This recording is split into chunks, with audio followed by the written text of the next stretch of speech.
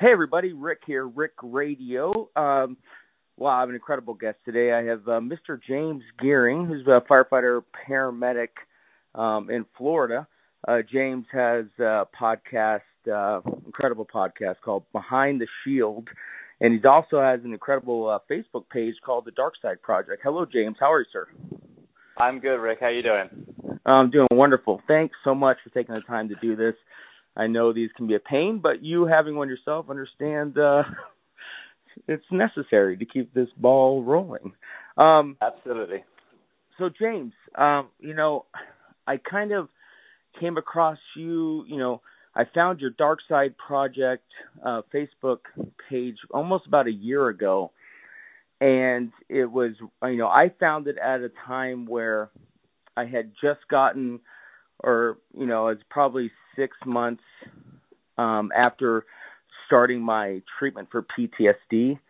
And, it was just nice for me to see that there were other firefighters, paramedics, that I wasn't alone. I mean, for me, for a long time, one of the biggest reasons why I was afraid to ask for help is because I really thought I was the only firefighter dealing with this stuff. So, I remember when I found your page, I was like, oh my God, like I was telling all my family members, man, I found, you got to see what this guy's doing. Like, it's incredible. And there were so many incredible stories of firefighters, sharing their stories on your Facebook page, which was huge for me. It was huge for me to see I'm not alone in this. And it's just, you're doing great work. And I wish you all the luck with that. But we're going to get into it. But let's just start from the top here. Why don't you, if you want to just kind of tell us about like your childhood and where you grew up and all that kind of stuff. Yeah, absolutely. Well, firstly, thank you for for your kind words. I mean, we'll get into it, but yeah, both these projects that I've got going were for that. I was seeing that there were issues in the fire service that some people were talking about, but definitely there was space for more people to kind of shake the tree a little bit. But so I grew up in England. I was very fortunate. I've had some people on the show whose childhoods have been just jaw dropping, in a bad way. But I was blessed. I grew up on a farm. My dad was a horse and small animal veterinarian. And so I spent my whole life, taking care of animals and working the farm, looking at stables. So mentally, there was a lot of gratitude. I truly appreciated the childhood that I had, and then physically, I was definitely taught what hard work was because I was up at 5 a.m. to take care of the animals before I even went to elementary school. So yeah, it was very old school childhood, but it was incredible. Right. And then, but an interesting thing, and I've mentioned this on a couple of interviews I've done before, but it's kind of the reason why I wasn't a fireman when I was young is when I was like high school age or middle school age, they told me I was colorblind, and I could never be a pilot, I could never be a firefighter, I could never be any of the cool jobs.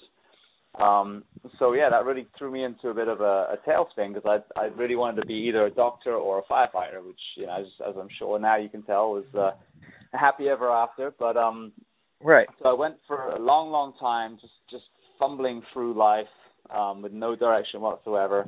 And it wasn't until I traveled, I actually ended up being a stuntman for a while. So I was out in Japan and met an American girl, and we got married, and I was literally about to move to the States, and I had this epiphany, like, wait a second, this can't be right. I'm looking at, the colors in life, I can see colors. There's no way that I'm, colorblind. So right. I challenged the physical, and long story short, I wasn't, just the same as vision. You're not like blind as a bat or 20/20. There's that whole spectrum in between. Well, I was off a little bit, but not anywhere near where it could stop me doing my job. So I asked them, hey, have you got anything else apart from that book with the numbers in? And they said, well, just name these things in the office and tell me what color they are. I nailed them all, and that was it. So after, wow, probably 20 what a 20 relief years after I bet that was. Yeah, exactly. So, and that took me to America, and then right down the street in Orlando, where I first moved to, was the fire academy. And that was it. Started the fire service and went from a straight C/D student to a straight A student when I found that that spark that I'd always loved. You're talking about you found your love for the fire service? Is that what you're? Yeah. So after being directionless for years, it was the very thing that I knew I wanted to do when I was a kid that I finally got to revisit.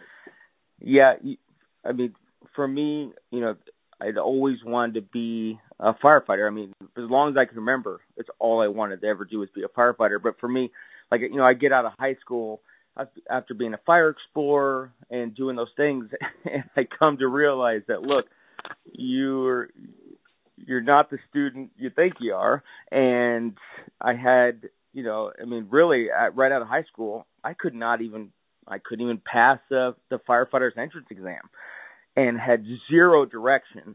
And for me, I ended up joining the United States Coast Guard, and that ended up giving me all the direction I needed, to find the path that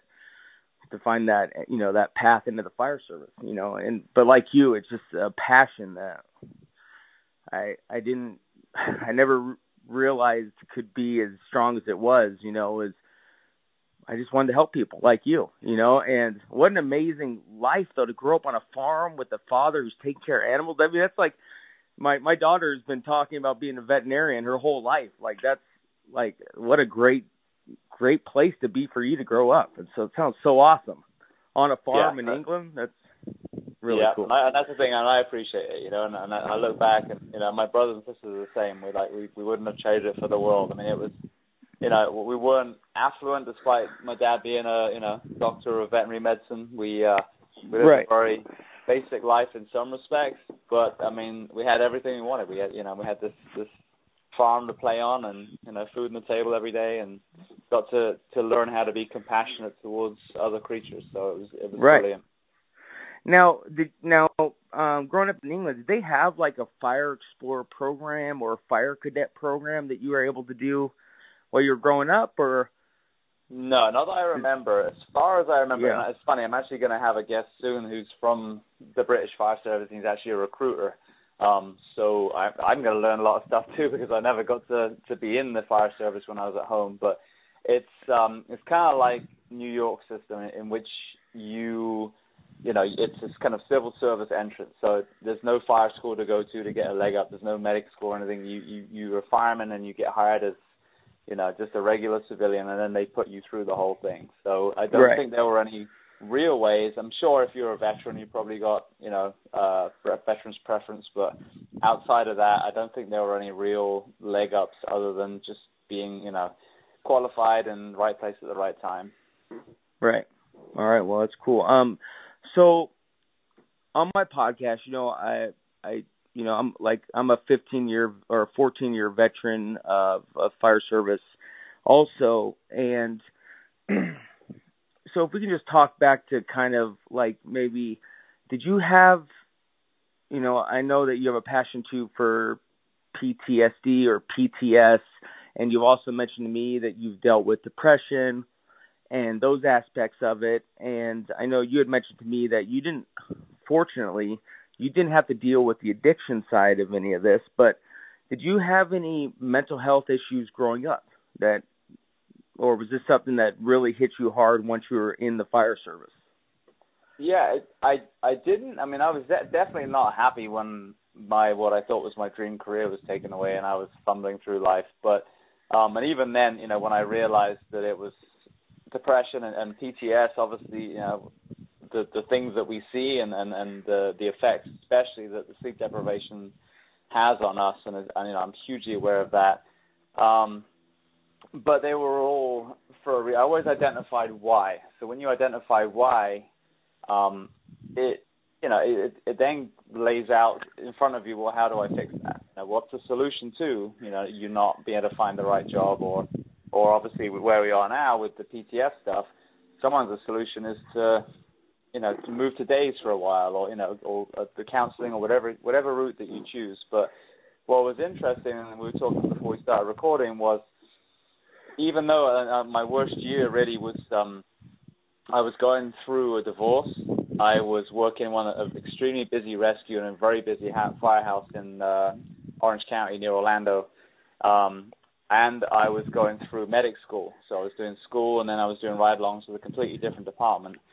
That was a rough year, I'm not going to lie. But again, right. the coping mechanisms that I've chosen for my own wellness, I've always been into the fitness side and good nutrition, and delved into good mental practice and spiritual beliefs. Those set me up for success. And that was the thing, is that I was very fortunate in the fact that I was able to recognize as soon as things started kind of heading the wrong way, that I was going to put the brakes on before they got to a point where I lost control. Right. Okay, if you can, for us, if you can give us the difference between PTS and PTSD, so we can educate a little bit here before we dive into it. Yeah, so I would put the difference between PTS is, use an analogy, it would be like weight training. Okay, so when you're doing any sort of training, you're breaking down the muscles, and then when you go to sleep, the muscles rebuild, and then the next day, technically, you're 1% stronger, or whatever the number would be. And then for me, the D side, the disorder, becomes when you keep breaking down those muscles and you're not able to recover. And then that analogy is actually pretty good, because the sleep is a huge thing, and we don't get to sleep very much, and it does create a breakdown both physically and mentally in any shift worker. So when that control is lost, when the body's not able to recover from what we're seeing and all the other elements as well, that's when it becomes a disorder. So whether it's you freaking rip your ACL, or whether it's a breakdown mentally, it's the same thing physiologically, where that load has become so much and you haven't had that recovery and downtime to offset it mentally. Wow. Yeah, that's, I didn't know that I had any problems, right? When I first started to feel the side effects of the PTSD or the PTS, I didn't know what was happening to me. And I hear this a lot from other firefighters that have dealt with it. It's, we're in this position where we respond to incidents, and we are in a position that we are just looked at to like, okay, look, this is your job. This is a side effect of your job. Just deal with it, And for me, I was so afraid to ask for help because I was so concerned of what it was going to do to my reputation that I was just going to try to get through it. So when I started having, for me, it kind of started with like recurring dreams. And like you said, like we don't get this, I was at a real busy firehouse after probation. So at work, I'm not getting a lot of sleep because it's just busy. And then I was going home and I wasn't sleeping. And I didn't know what was going on. I was normally that guy that was really happy, got along with everyone. I started to see my mental health, like I was starting to be sad, for really no reason. And then I was starting to have these recurring nightmares, and I didn't know what was going on, and I would always consider myself pretty healthy of a guy. I mean, I would have my ups and downs with my health and how much I was working out and how much I was running. But for me, it was real easy for when I got depressed that I wouldn't participate in any kind of real, physical health. Like I was not taking care of myself, and I had this excuse of, well, I'm not sleeping great. I don't really know what's going on with me, with like my mental health side. So instead of like turning to like from what I'm hearing from you, like instead of turning to like physical fitness as a means for me to kind of work through this, I just kind of crawled into bed and would hide there. And I don't know, did you ever experience, when you said you were dealing with depression, did you ever, experience the part where you didn't want to get up or you didn't want to go running or go work out because you were in a funk? Did you ever have any of that? I definitely had like I said, divorce will do it to you when you're a full-time fireman, and Yes, absolutely. now you're suddenly a single dad, and and it wasn't a pleasant divorce. Let's just put it that way. There was times where I literally, put on a specific song just to make myself cry, so I get that stuff out of my system, right. and then move on. Right. But I'll give you kind of an interesting, complete opposite side of the spectrum. What I would do is I would work out really, really hard and redline my workouts, and then think of it as the flushing out the system, as it were. What I learned, and there's been such an amazing journey with this physical and mental health the last couple of years, is for everyone that uses that kind of way of coping, when we come off shift and we're in that high alarm state, and I don't care if you actually got to sleep that night. We all know that sleep in the fire station is not real sleep. You never get into REM sleep. It's horrible because you're waiting to have the hell scared out of you. Right. But then you come off shift, especially if it was a rough night. Your adrenal fatigue, your alarm state is already at a certain point. Now, if you go and do a heavy, stressful workout, you just add to that alarm state. So exercise is a great way of deregulating the nervous system, bringing those stress hormones down, and turning on that parasympathetic nervous system, which you need to relax. But you have to understand the difference between a full-on red line workout and then more of like a movement practice. So, for example, you go to the gym and you row, you do some stretching, you ride your bike, whatever it is, but you're not going for that, max heart rate type stuff. And when I understood that made a big difference too. But that was only probably the last year or so that I was kind of educated on that side. So even the way I was dealing with the stress, sometimes it wouldn't feel better, and now I understand why, because I was going in and kicking my own ass right. in the gym, and then, lying in a pool of sweat right. was just elevating everything. So there's so many factors, and the simple side is obviously sleep is a huge thing, and that's something that I'm really kind of on a track about at the moment. If you don't sleep, your mind can't heal, your body can't heal. It's as simple as that. Your body breaks down, your mind breaks down. But there are other ways of working around it until we change the way that we do, our work week in the fire service, which is a whole other discussion. And I'm not talking about changing up the shift pattern. I'm talking about reducing the number of hours that firefighters work. But until then, the deregulation of the nervous system is one of the keys to mental health and physical health from what we do. Wow. Maybe if I'm kind of understanding a little bit, so you're saying, so there's also that physical side of that we have to give ourselves recovery on the physical side, but it also sounds like we have to give ourselves a recovery from the mental health side of it too. And if we're not getting good sleep, and then we're going to the gym and really kicking our butt, and like you said, redlining it, we're never getting that good physical recovery, which also is going to affect our mental health recovery. Yeah, you get the good physical recovery if you do a more gentle one, but if you're imagining your adrenal glands are already firing like crazy, you've been up for 24 hours, or at least not in REM sleep for 24 hours, you get off shift, you go hit it hard, you're adding to that. Whereas if you do a more gentle version of movement practice, whether it's, rowing, cycling, a lower intensity, now you're able to kind of shift that gear down, and obviously you add some mental practice or meditation, prayer, whatever it is that you choose to do, that will add to that deregulation as well. But people that are kind of listening and going, well, show me something that proves that. When I delve into sleep, one of the big hormones that doesn't replenish, I guess, if you don't sleep, is testosterone. And if you ask around firehouses in the U.S. these days, or if you ask anyone, hey, how many of you guys have been to see a doctor and when they came back, they said your testosterone numbers were low, you're going to see any honest firefighter is going to put their hands up. But it's not because they're any less of a man or woman. It's relatively women as well. Right. But it's because the shift work categorically breaks that down. And when that breaks that down and all those hormones are rock bottom, that's when you also get that lack of drive and that lack of will to exercise and to eat well.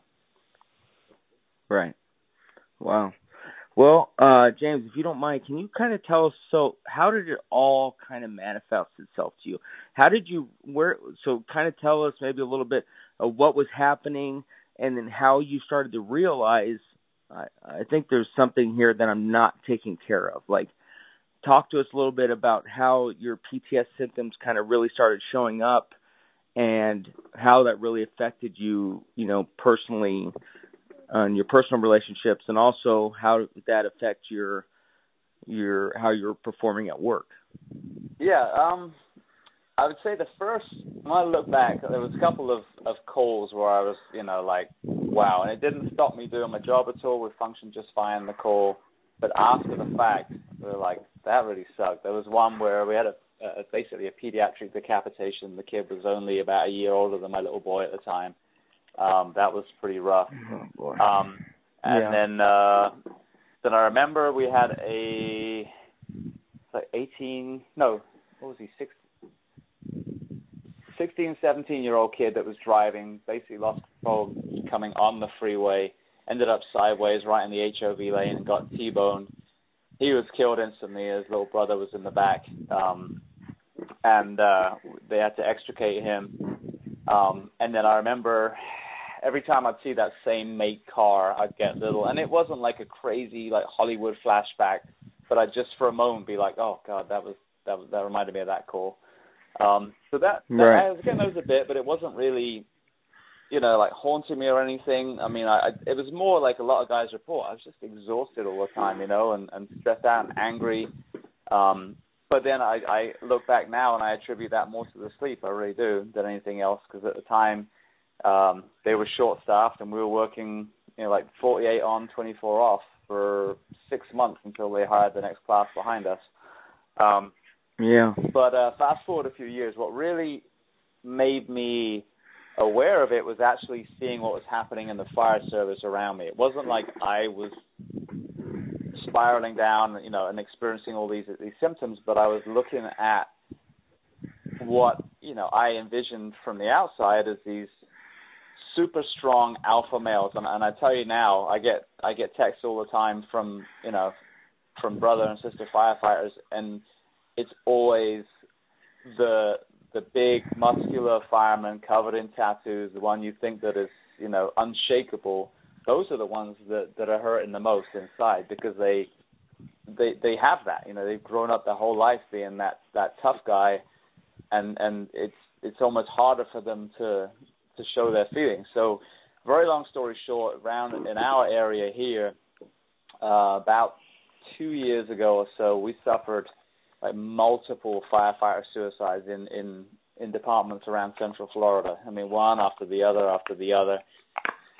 And I started looking at that, and then, kind of when you open your eyes, when you truly look and take your head, your eyes off the ground, you start seeing, oh my goodness, there's so much more here than we've realized.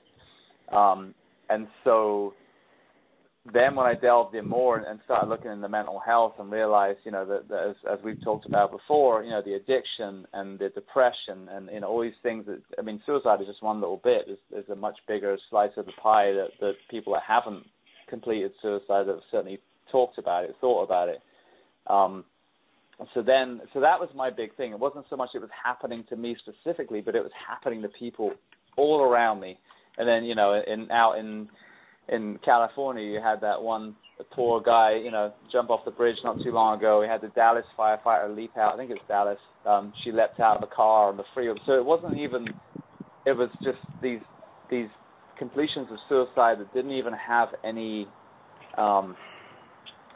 peace to them.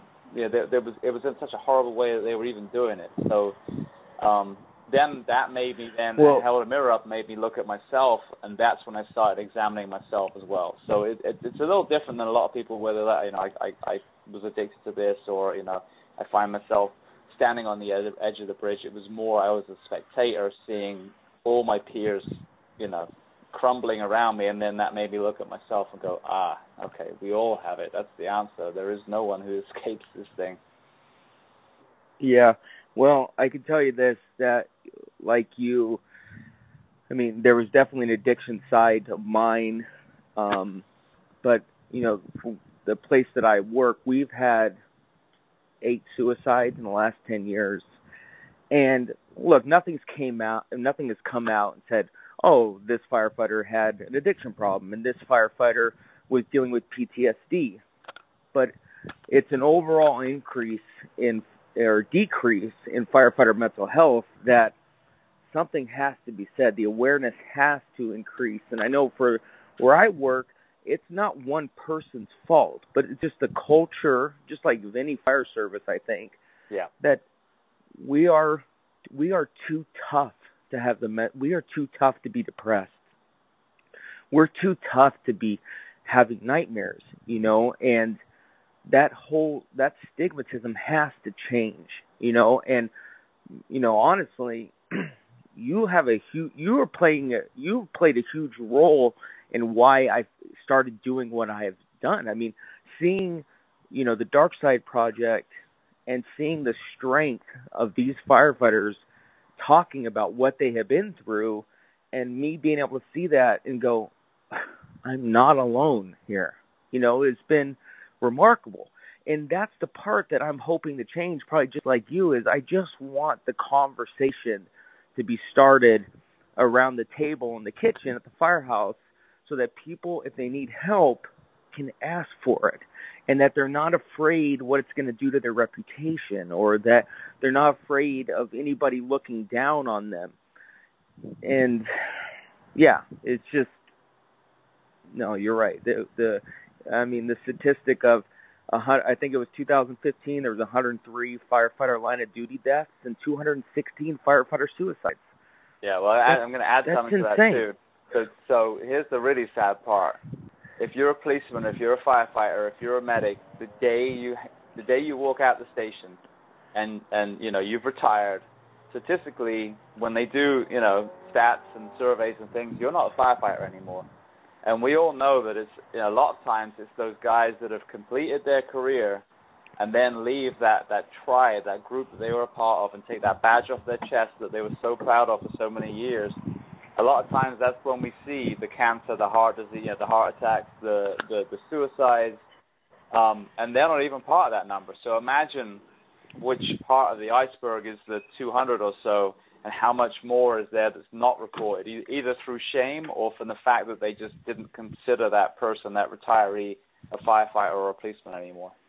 No, you're right. And I'm just really, really glad to see that things are slowly starting to change and firefighters are starting to feel strong enough that they can have these conversations. I mean, that's all that matters to me, is that a conversation is brought up and people can start getting help. So, yeah, and I want to throw one more thing in before I forget, because I think this is very important too. You think about the World War II generation. Those men and women were out there in a true war where they were fighting, horrendous evil, and the point where, like where I grew up in England, I could have been speaking German if we lost that war. And there was, genocide. Obviously, there's genocide still going on in the world today, and it's awful. But it was a legitimate, fight for survival. And right. We all know, because our grandparents were that generation, they don't go around beating their chest and high-fiving each other and be like, yeah, I was in World War II. So somewhere between that incredible generation of men and women, the late 70s, 80s on, became this BS Hollywood version of what a man is, this macho, I don't ever cry. And so we've got this ridiculous facade of the tough guy, and that, I think, is what kind of permeated into the fire service. Oh, it's weak to talk and everything. Well, the men and women, you read the biographies of World War II, they talk of the horrors of war. They don't hide it. They don't pretend everything was fine. Right. You watch Band of Brothers, so we had some of those shows that truly show how awful it was. There's no I came here to chew bubble gum and kick ass BS. Right. It's reality. So that's another thing too. We have to reprogram ourselves, not only as a fire service, but as men and women, about what is tough, what is weak. To me, a tough man or woman is someone that can stand up and say how they feel and be an advocate for the men and women, in that profession as well. That's tough. shaming someone into not talking and then they go and kill themselves, that's a huge act of cowardice in my mind. I agree with you 100%. So with that said, how do you think we start to change the culture in the fire service? How do you think we cross that bridge and we get to the other side where we firefighters are willing to sit at that coffee table in the morning and have a discussion about mental health? How do you see that happening? I see it with projects that I see sprouting up all over the country, hopefully the globe. Whether it's Paul Combs and his cartoons, whether it's Rick George and his talks, Dustin Hawkins, Red Line Rescue. There's just these incredible people, Dana Ali. These men and these women are getting out there, standing on, stepping on the box and saying, whatever you guys think, here's what I went through. Here's how I was hurt, and here's my story. And some of these people are so courageous in the stories that they tell, but it's that old, saying, a waterfall begins with a single drop of water, and that's what you need, a single step. Every journey of 1,000 miles begins with a single step. It's the same thing. The brave have to take those first few steps, and then the rest of the sheep, and I don't mean that in a derogatory way, but a lot of us people tend to be led in a certain direction, So one minute you're following the 1980s Chuck Norris tough guy mentality until people start walking the other way, and then you identify with them and you're like, you know what, you're absolutely right, I can't freaking sleep either, and I've been hitting the bottle every night I come off shift. So that's really it. The more people that stand up and tell their story and, talk around the firehouse, the better we get. But then the other thing, and like I said, I keep harping on this, is that we have to look at our profession. That at one point, someone said enough is enough, and we started wearing SCBAs because we saw our forefathers dying of all these lung diseases. And it's the same thing now. In my opinion, if the guy, doing the plumbing in your house, the young lady swiping your groceries at the grocery store at the checkout, if 40 hours is enough for those people, why are we working, 48, 52, 58-hour work weeks when we need to be as, more well-rested than the average person? Because at 3 a.m., you're running on my 10-year-old trying to do pediatric drug calculations. I want you to be the most well-rested, highly trained human being on the planet. So there's that other side too. But ownership and the talking in the fire station, and it's also taking a step back and looking at our entire profession and saying, what are we doing really well?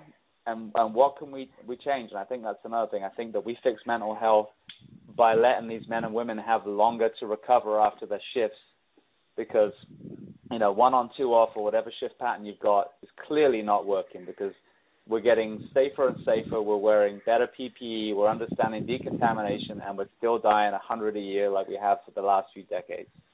Right. Yeah, you're absolutely right. I mean, look, I don't place any blame for what I've been through on anybody other than myself. Okay, but I was that guy that where I work, we work a 56-hour work week. With that said, though, I would work 448 hours in a pay period, in a monthly FLOSSA cycle or our overtime cycle.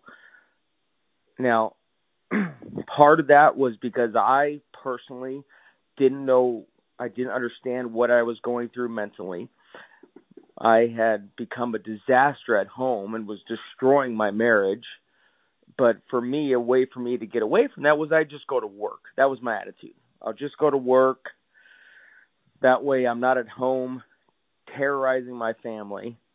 And a benefit from that is I'll get some more money every month, right? But I didn't realize this part of that I was just completely sleep deprived. And I'm trying to fix myself by myself. I can't explain why I'm having all these problems, but the part I added myself was I added the part where I would go to work for 120 hours straight, or, and take a day off and then go back to work for another 120 hours. Like, I was doing that. I did that for years. And now I can look back on that and go, how did you ever expect to get better when you're working those kind of hours? But I didn't know what the problem was. Like I didn't really, the doctor I was seeing was like, you need to be taking depression medicine.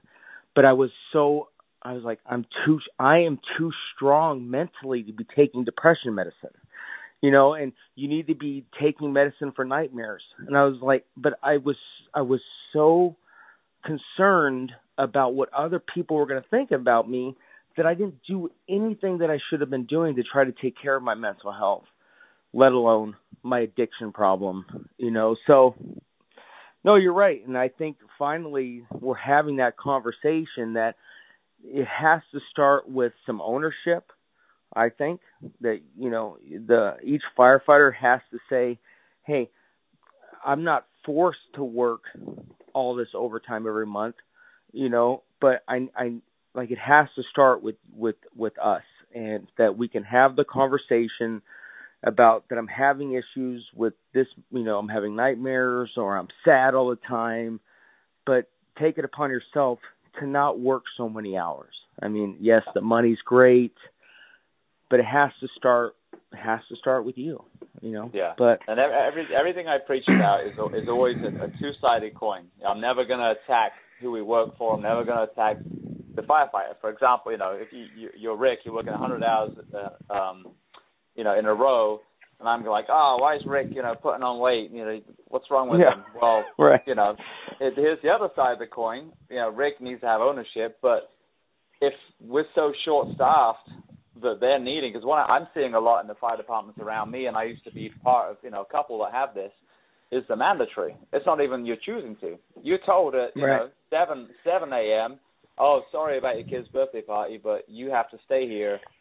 And then that, I'm sorry, falls on the employer then, because if you can't staff your fire department the way it's supposed to be, and you know what, if it's budgets, then you need to sell what we do to the general public better. That's your job, okay? And stop telling these politicians trying to act like every year is going to be a tax cut. That's not the way life works. That's not the way inflation works. And the priorities are, you're not going to care if, the parks have an extra swing set while your loved one's bleeding to death. You got to get your police, fire, teachers, and those ones squared away first before you start expanding out from there. And there's nothing against Parks Department or anything, but we're used as a bargaining chip with these political campaigns who are their arms around us when they're trying to get voted, and then as soon as they get in, they're nowhere to be found. And that's a disservice to the people we serve, because as I said, if the station close to my family has been browned out because of staffing, or the medic that shows up hasn't slept for 3 days, as a taxpayer, is that to my benefit? No, you've totally dropped the ball as the representative. So it's not even like crying like a victim employee. This is a safety issue. Not only should you not be behind the wheel after 24 hours of no sleep, you're not fit to run on my kid or search my house in a fire if you're sleep deprived, So that's the other issue. We have to take a step back and look at the entire way we do things. And if a pilot can't fly a plane without a certain amount of sleep, if a truck driver can't get behind the wheel of a truck, then why are these firefighters the ones that everything falls on when they screw up the staffing or the hiring process? And it's not the person behind the desk that doesn't see their family that night. It's you and me and the other men and women in the fire service that have to pay the price from these management errors. Right. No, you're absolutely right. There needs to be a shift, from the top down on how we do business. It really does.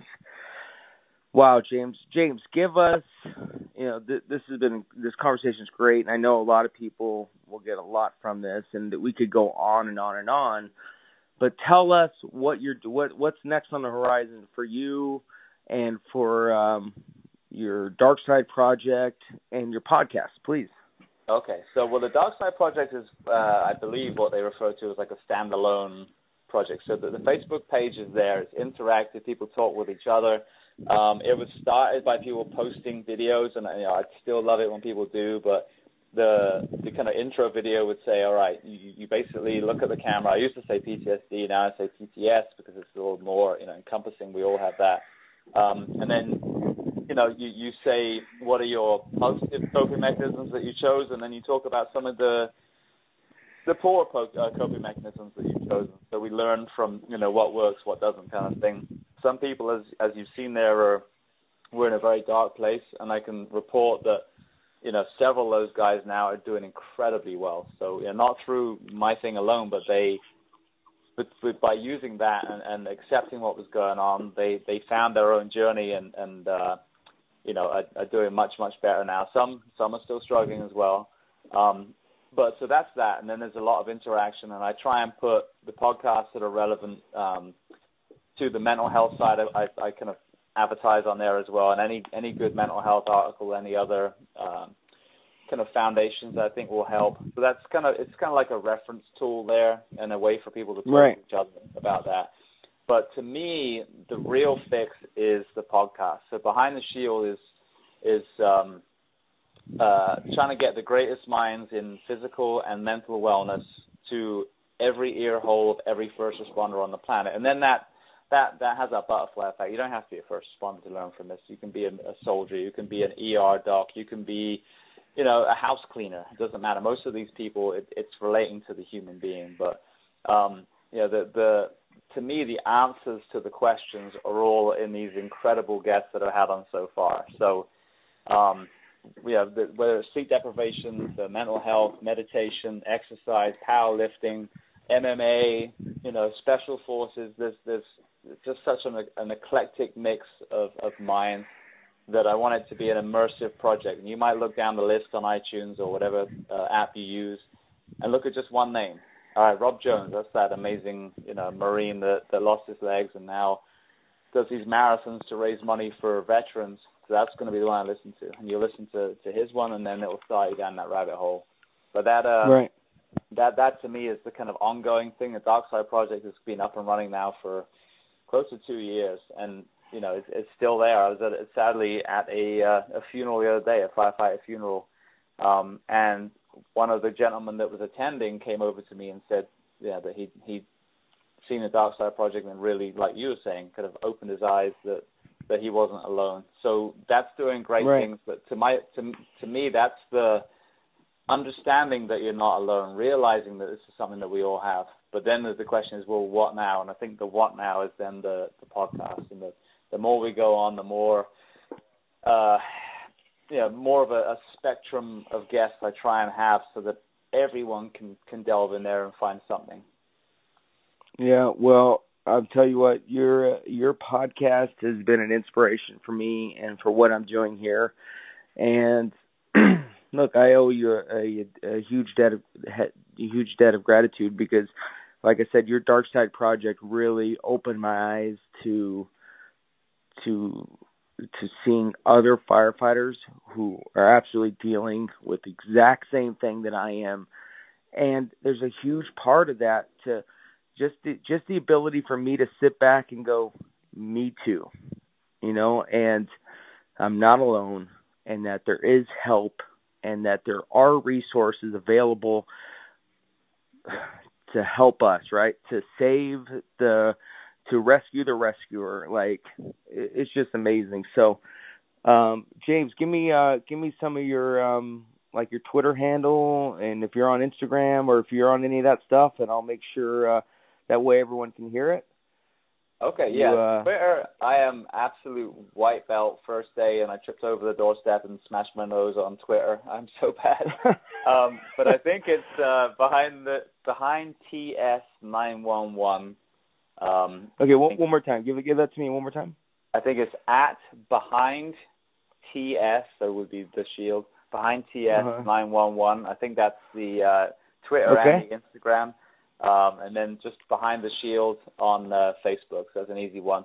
But if you want to find the podcast, the easiest way is if you have iPhone, it's on iTunes. Just search it. There'll be two called Behind the Shield. One is like a fantasy gaming one that was actually around before I came around. But then the other one... All right, that's definitely not you. No, definitely not James. Okay. The other one has an axe and Halligan crossed on the other one. That's my one. And then if you're on Android, then and most of the podcast apps, certainly Pocket Cast, Stitcher, and it's SoundCloud is where I host. So any of those you can access it too. So. Wow. Well, James, thank you. It's a very enlightening podcast, and I appreciate everything you're doing and the lives you're saving. It's just the numbers are going to be incredible. So keep doing what you're doing. God bless you. And everyone, thanks for listening to Rick Radio. Again, please consider liking, sharing, please comment, pass it on, let everyone know about what we're doing here. And until next time, God bless.